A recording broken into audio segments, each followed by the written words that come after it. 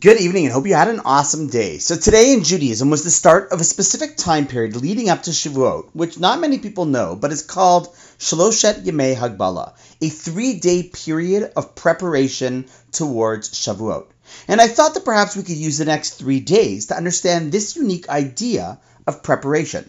Sure, we often prepare before our holiday, before Pesach, there's cleaning and cooking, before Purim, putting together the food packages, before Hanukkah, dusting off the dreidels and setting up the menorah, but none of them are actually instituted periods of preparation. They're just what needs to be done in order to get ready to celebrate the holiday.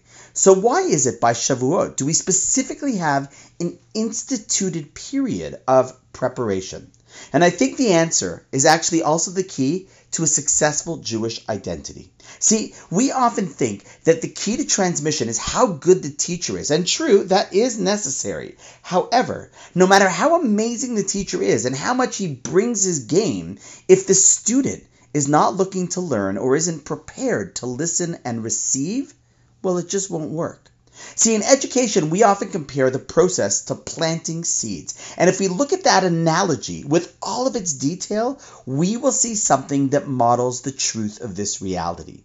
See, while I'm not much of a farmer myself, I know that when planting a seed, the first thing you do is not plant the seed, but rather you till and prepare the earth so that it's primed to receive the seed properly, so that it can then successfully grow. It's not the planting of the seed, just like it isn't the giving over of the lesson that is the first and most important part of the growth process. It's the tilling of the soil and the preparedness of the student to receive that which is being given.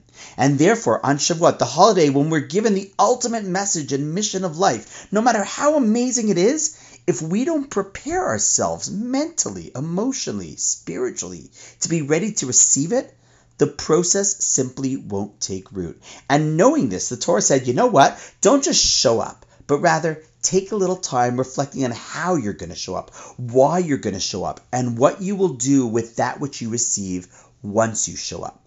And as they say, once the student is ready, well, then the teacher will appear.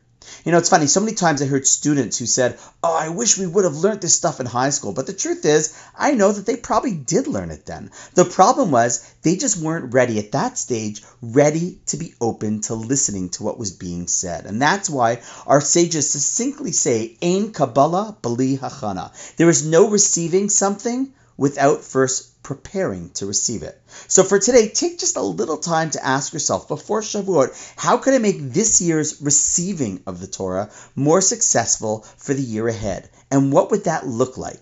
And what can I do to make that happen? And on that note, wishing you an awesome night, and I look forward to seeing you tomorrow.